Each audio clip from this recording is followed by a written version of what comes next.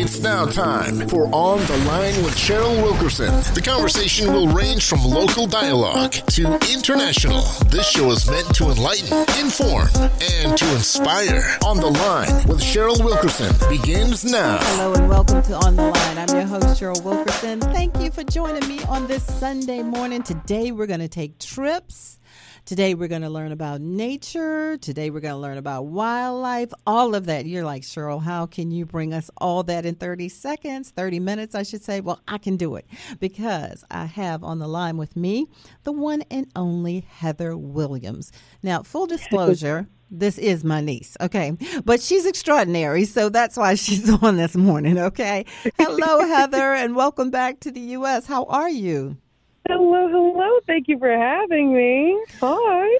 Well, I'm excited because you have been so many places that we would never think to go. And you just have this different attitude about wildlife and animals and nature. And I remember when Heather was a little girl, I remember asking her what kind of pets she would have when she was older, because she obviously, as a little girl, liked animals. And she told me dogs and cats and a Komodo dragon. I will never forget this child telling me she wanted a Komodo dragon. I'm like, what is a Komodo dragon? Do you still want a Komodo dragon, Heather? Not as a pet, but I would love to appreciate it from a distance. Okay. All right. So the background on Heather is that she grew up in Virginia, went to school in Glen Allen. You know, if you know Henrico County, went to school in Glen Allen. And then she matriculated at Virginia Tech. Well, first at Glen Allen, you were involved in what? What did you do for extracurricular activities? Oh, my gosh, so much. I was in the National Honor Society. I was in band full-time. I played 2 different instruments. I was in the soccer team. I was in so many different clubs and variations of sorts. But if there was a club I could join, best believe I was in there. What were the instruments that you played? Trumpet and French horn were my main ones. I started trumpet since I was in middle school, but then I migrated to French horn because I was able to kind of define it as my own instrument. Mm-hmm. I didn't really have anybody to teach me, but my band desperately needed one. Mm-hmm. And then I ended up getting to all county orchestra. I ended up being in the first symphonic band in Glen Allen. I was the first of my school to do it. I ended up being an all-state band for a few years on French horn. So absolutely was able to define it as my own, and I love playing French horn. That's right. You did that. And then you decided, I think I will go to Virginia Tech. So tell us how Virginia Tech played into what you thought you wanted to do with your life. Absolutely. So Virginia Tech, I got my undergrad in animal and poultry science with an emphasis in swine. So I really, really liked pigs, and I thought that I wanted to do some research in basically, because pig anatomy is very, very similar to us as babies. But I thought you told me monkeys were. They were. Yes, they are as well, but pigs are closer. Okay. Pigs are even closer. Oh, yeah. We share a lot of, similar behavioral traits with monkeys in that sense. Pigs and us are very different. But in terms of anatomy, pigs and babies basically are the exact same in terms of immune defense, in terms of, structure, etc. But as I got older and, as I continued on with my program, I realized I love pigs, but I didn't really like the people that worked with pigs. And that goes on to say, I won't go into too much grimy details, but we had to work in a slaughterhouse for a semester. We've had to do various things where they kind of justified various actions being pigs don't feel the way we do. And I said, I'm good. So I went on the other extreme. I took a wildlife class at Virginia Tech, and they were able to open this new world of just taking a more conservationist approach to animals and how to say, planes and geese are each other's worst nightmares. We, unfortunately, not slaughter, but we accidentally hit hundreds of geese, thousands of geese a year in every airport known to man. So we try to figure out a very humane approach of maybe introducing sound barriers and playing a predator nearby so the geese would naturally migrate away, or maybe there's a smell in the air and we as a class would have to figure out like our proposal, and then we would see what kind of solutions that other conservationists were able to come up with. And that really opened my eyes to be like, I like that. That's a good approach. Yeah. So that's like when you told me, when I asked you, I say, I walk around the neighborhood and sometimes people's dogs are loose. What kind of spray should I take? And you tell me, Aunt Cheryl, you need to put some food in your pocket. Do you remember telling me that? I did. I sure did. You're like, put the treats in the pocket, but we don't think like that. We think put something in our pocket to defend ourselves that would, I guess the word that would stop them. But you came up with an approach, something that would stop them, that would make them happy. Yeah, that would full on distract them, because they'll be more interested in that, and they won't necessarily bite. They'll just be like, what is that? Even if you rub your hands in ham, I mean, I wouldn't recommend it because I say eat ham as it is. But even if you smell like meat, they'll just be like, what is that? Why do you smell so different? And they'll go from necessarily, if you're scared of like bigger dogs and things like that, they'll go from an aggressive approach to more of a curious approach. And when, humans are curious or animals are curious, they explore things with their mouth, but gently. So even like sharks will do it very similarly, where they'll just kind of like put their mouth in their, or put your hand in their mouth, and they'll kind of feel around. They'll be like, you're not really edible. And they'll go about their business. So and you did that? Well, I do carry around treats, but if we're talking about dogs or things that are bigger, I'll get into my experience with being less than 10 feet away from a bear shortly, and how we've had to handle that. But we did not have any type of meat on us in that case. But if it comes to dogs, that is a good distraction habit. We will keep that in the tip jar. We will always remember that. And so you did graduate from Virginia Tech. You got that diploma. And then what did you decide you wanted to do? Well, that year was the year that COVID hit. So everything in the world was basically at a standstill. And when I graduated, I had a lot of time to reflect and, question what I wanted to do, quote unquote, for the rest of my life. And I realized that I couldn't get that wildlife class out of my mind. So I looked at a few classes overseas to start with, to see what kind of programs they had to offer. Because, my experience with working with people that are from all around the world, I've had friends that are from England, Colombia, Switzerland, Russia, Sweden. Like, I've met people from all across the world, all walks of life. And they were telling me like their educational programs were some of the best they've ever had. And for a fraction of the price. That's true. That's true. It's very true. My Scottish friends, their education as well as master's education is completely free, which is just like such a weird concept to wrap my head around as well, especially as, a 21-year-old girl. But I decided, I was like, why not? Just take a peek. And if I was interested in something, why not? And I found a few programs. I found one at the University of Kent. I found one at the University of South Wales. And I think I found one in the Netherlands, and the name escapes me. And there was the University of Bristol, now that I remember. Yeah, the orange and white. That's it. And then I found a few programs in America, and I think it was like Texas A&M, Iowa State University, and there was one other. But what I noticed is the locations of these schools were very, very different demographically. The UK overall is just so much smaller that I wouldn't be 30 minutes away from any near city. Just right around the corner, I could be in a heavily populated area, but also another, 30, 40-minute drive or train ride, I would be in the complete wilderness. Versus if I was in Texas A&M, and no hatred, obviously nothing, no hate to them, because I love the school, it was gorgeous, but I would be a little bit in the middle of nowhere, and especially with Iowa State University as well.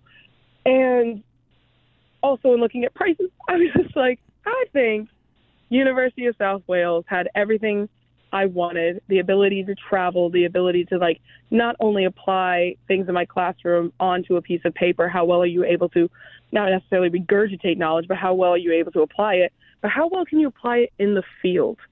Like, can you go to a completely different place, understand their ecosystem, apply what you've learned in the classrooms to maybe better practices for the local people of wherever we go? And I really loved that freedom of us being able to choose where we go as well. It was just an unbelievable experience. But that's the reason I chose the University of South Wales. And so when you told my brother and my sister-in-law you were going to go to Wales, what was the reaction? Where is that? Which is absolutely fair. In my mind, before I even did research, I just found out, the university's names. And rather than Googling, my mind just put Wales next to Norway for some reason, or where Norway was on the map or is on the map.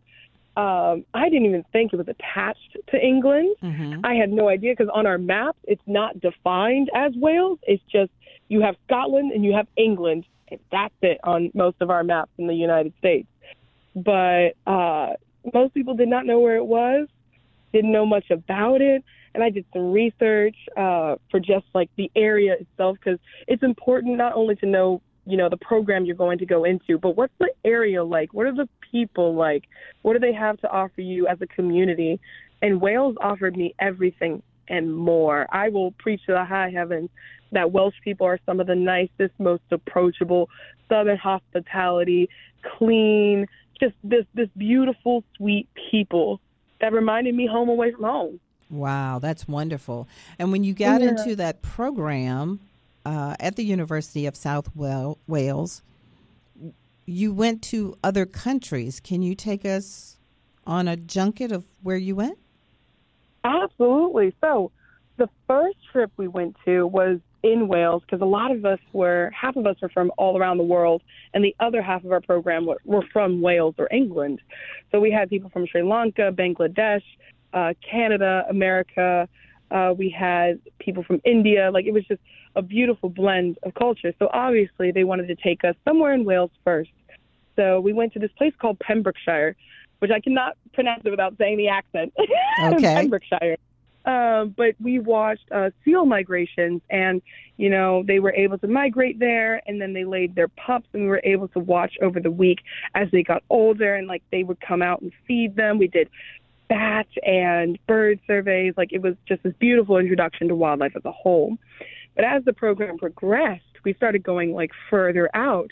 We went to the Highlands in Scotland, which was gorgeous. We drove by the Loch Ness, which was amazingly beautiful. Mm-hmm. The wildlife out there is so pristine and it's so gorgeous. But while we were out there, we were supposed to evaluate beaver reintroductions within the UK. Because of, over-fertilization and things like that, lots of beavers have basically not been able to reproduce because of the chemicals in the water and constantly, land being expanded on, and they just didn't have enough room to prosper. But now that we've lost them, we've noticed our ecosystem has basically hit the fan, and we needed to restore that in some way. So they started to reintroduce beavers back into the ecosystem to see what kind of effect they would have on it. So now we're in the monitoring stage and seeing how well they're doing, how well their pups are. It's absolutely beautiful. But we spent about 2 weeks up there in Scotland. Mm-hmm. And afterwards, we got to spend 2 weeks in Mexico. And that was absolutely beautiful. We spent 2 weeks in the Yucatan Peninsula, which is, if you imagine Mexico kind of like a mermaid's tail. We were in the tail part of the mermaid. Mm-hmm. We spent 1 week in the jungle. We've had wait. Slow down for me. Okay, what is in the jungle? What's in the jungle? You have jaguars. We got, I believe, mountain lions, pumas-ish, a very much variation of that. You have these really aggressive, gorgeously colored turkeys. But what are you in, Heather? What are you in a house? Are you in a cabin? What are you in? We are in a tent in the middle of Mexico during the little spring turning in summer. So it was about March, April time. So it's easily over 100 degrees a day. We are sleeping in a tent for the first week. Yes, ma'am. But how are you protecting yourself against if a mountain lion comes, a jaguar comes? I don't understand. No, they have lots of, deterrents for them walking in the camp. But the best, I think, mode is like we had people from the local area kind of guide us. So even if they found tracks way before we did, they would guide us. So, we don't even interact with them. We never got to see those big cats in person, thanks be to Christ. Okay. But even then, because most of the cats are completely nocturnal. So if you were going to use the bathroom at night, which there were no lights provided, you only had your flashlight or your phone, which, that lasted about, 3 days because we didn't have electricity out there. You would have to wake your roommate up, be like, hey, this is where I'm going. If I don't come back, you got to let me know. You got to let somebody else know who is from the local area. But nothing bad happened to any of us. Literally, they protected us at all costs. Even when we went reptile hunting, we had this guy, I believe his name was Pedro. He was amazing.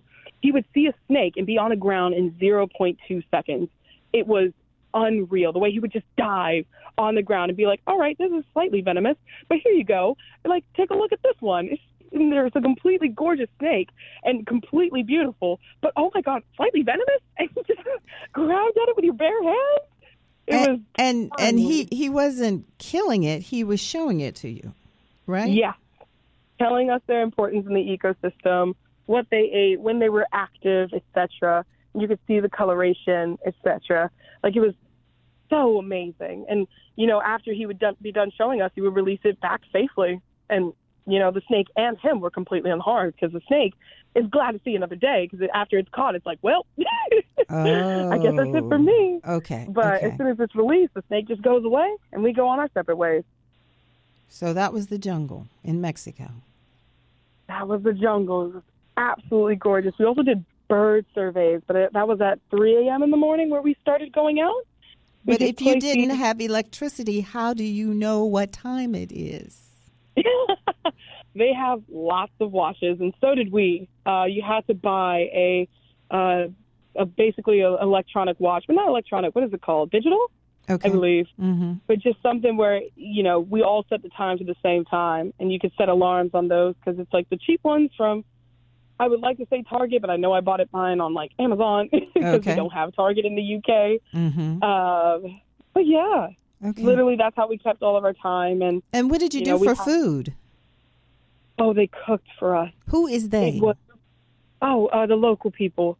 Okay. So they had, I think this program is absolutely beautiful. So it's called Operation Wallacea, but this group in particular is able to incorporate like the local people into feeding us and hosting us and teaching us about not only nature, but our interaction with nature. It was such a cool experience because, for Operation Wallacea, we come from throughout the world, and multiple people come multiple times of the year.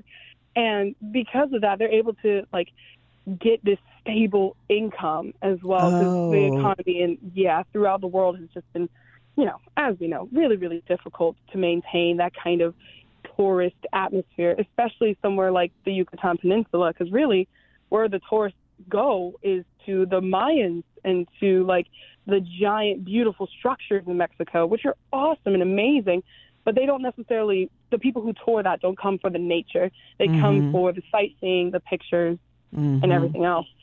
That's right. Yeah. Okay. So you left Mexico, and where was next on the trip?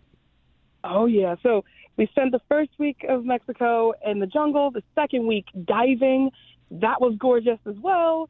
Saw a whole bunch of coral reefs. Saw a really, really rare fish, which the name escapes me now.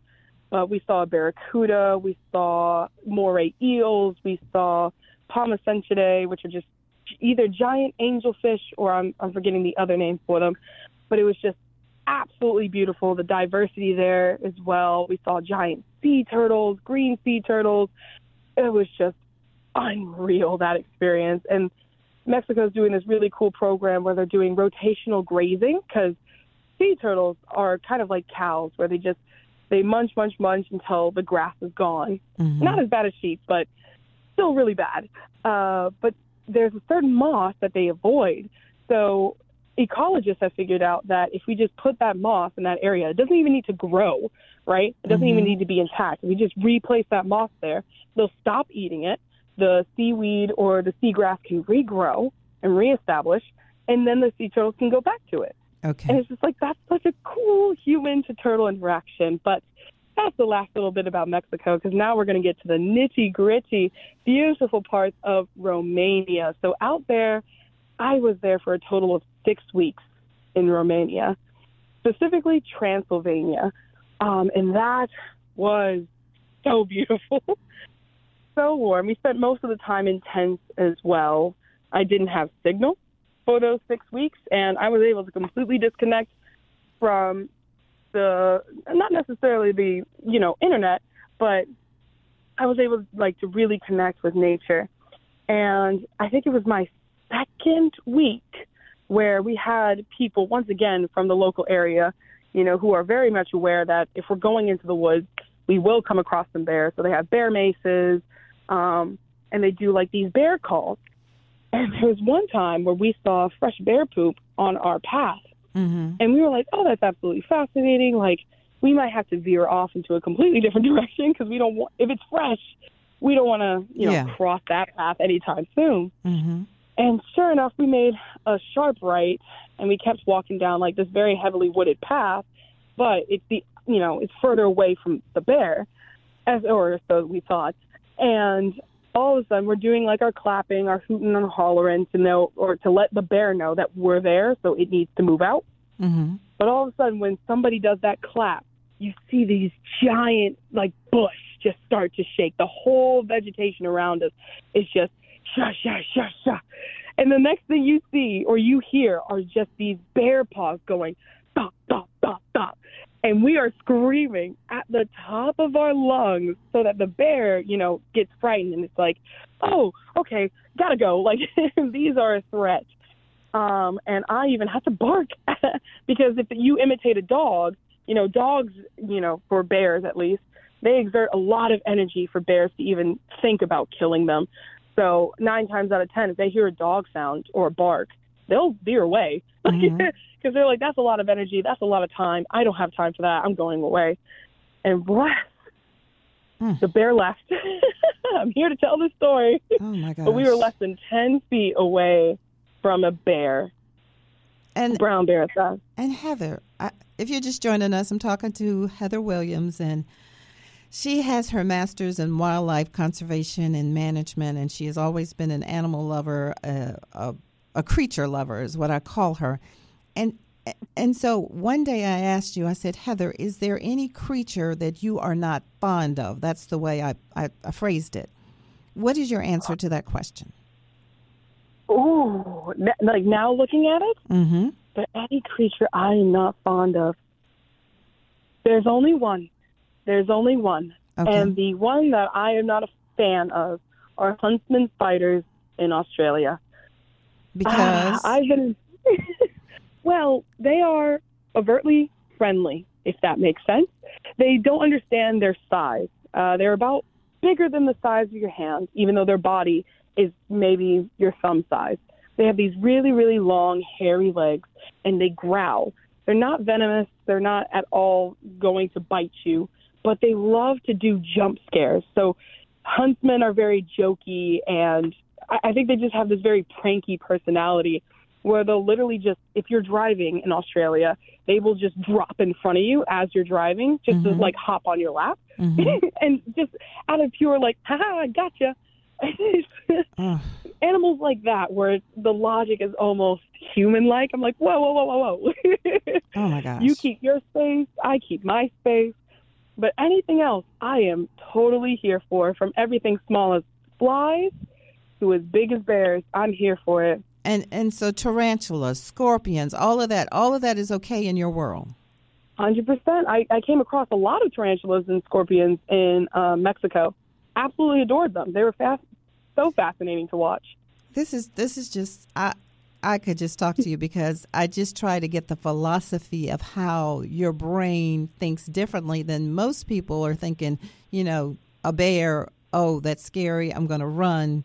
A tarantula, oh, no, that's not good. But you don't think that way. What did you tell me about flies? What did you tell me about why I should love flies?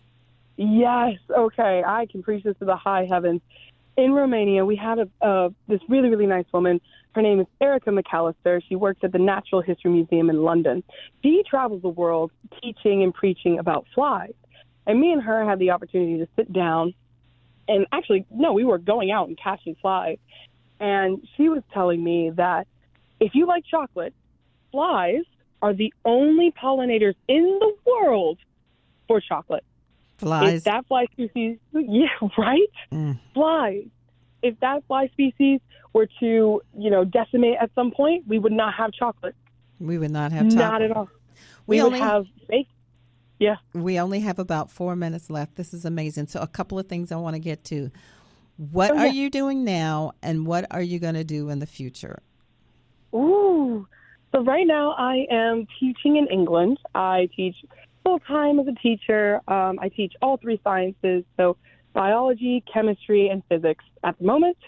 And that's to secondary school, so high school, basically high schoolers and a little bit of middle schoolers because they do school slightly differently over in the UK. That's been absolutely fascinating.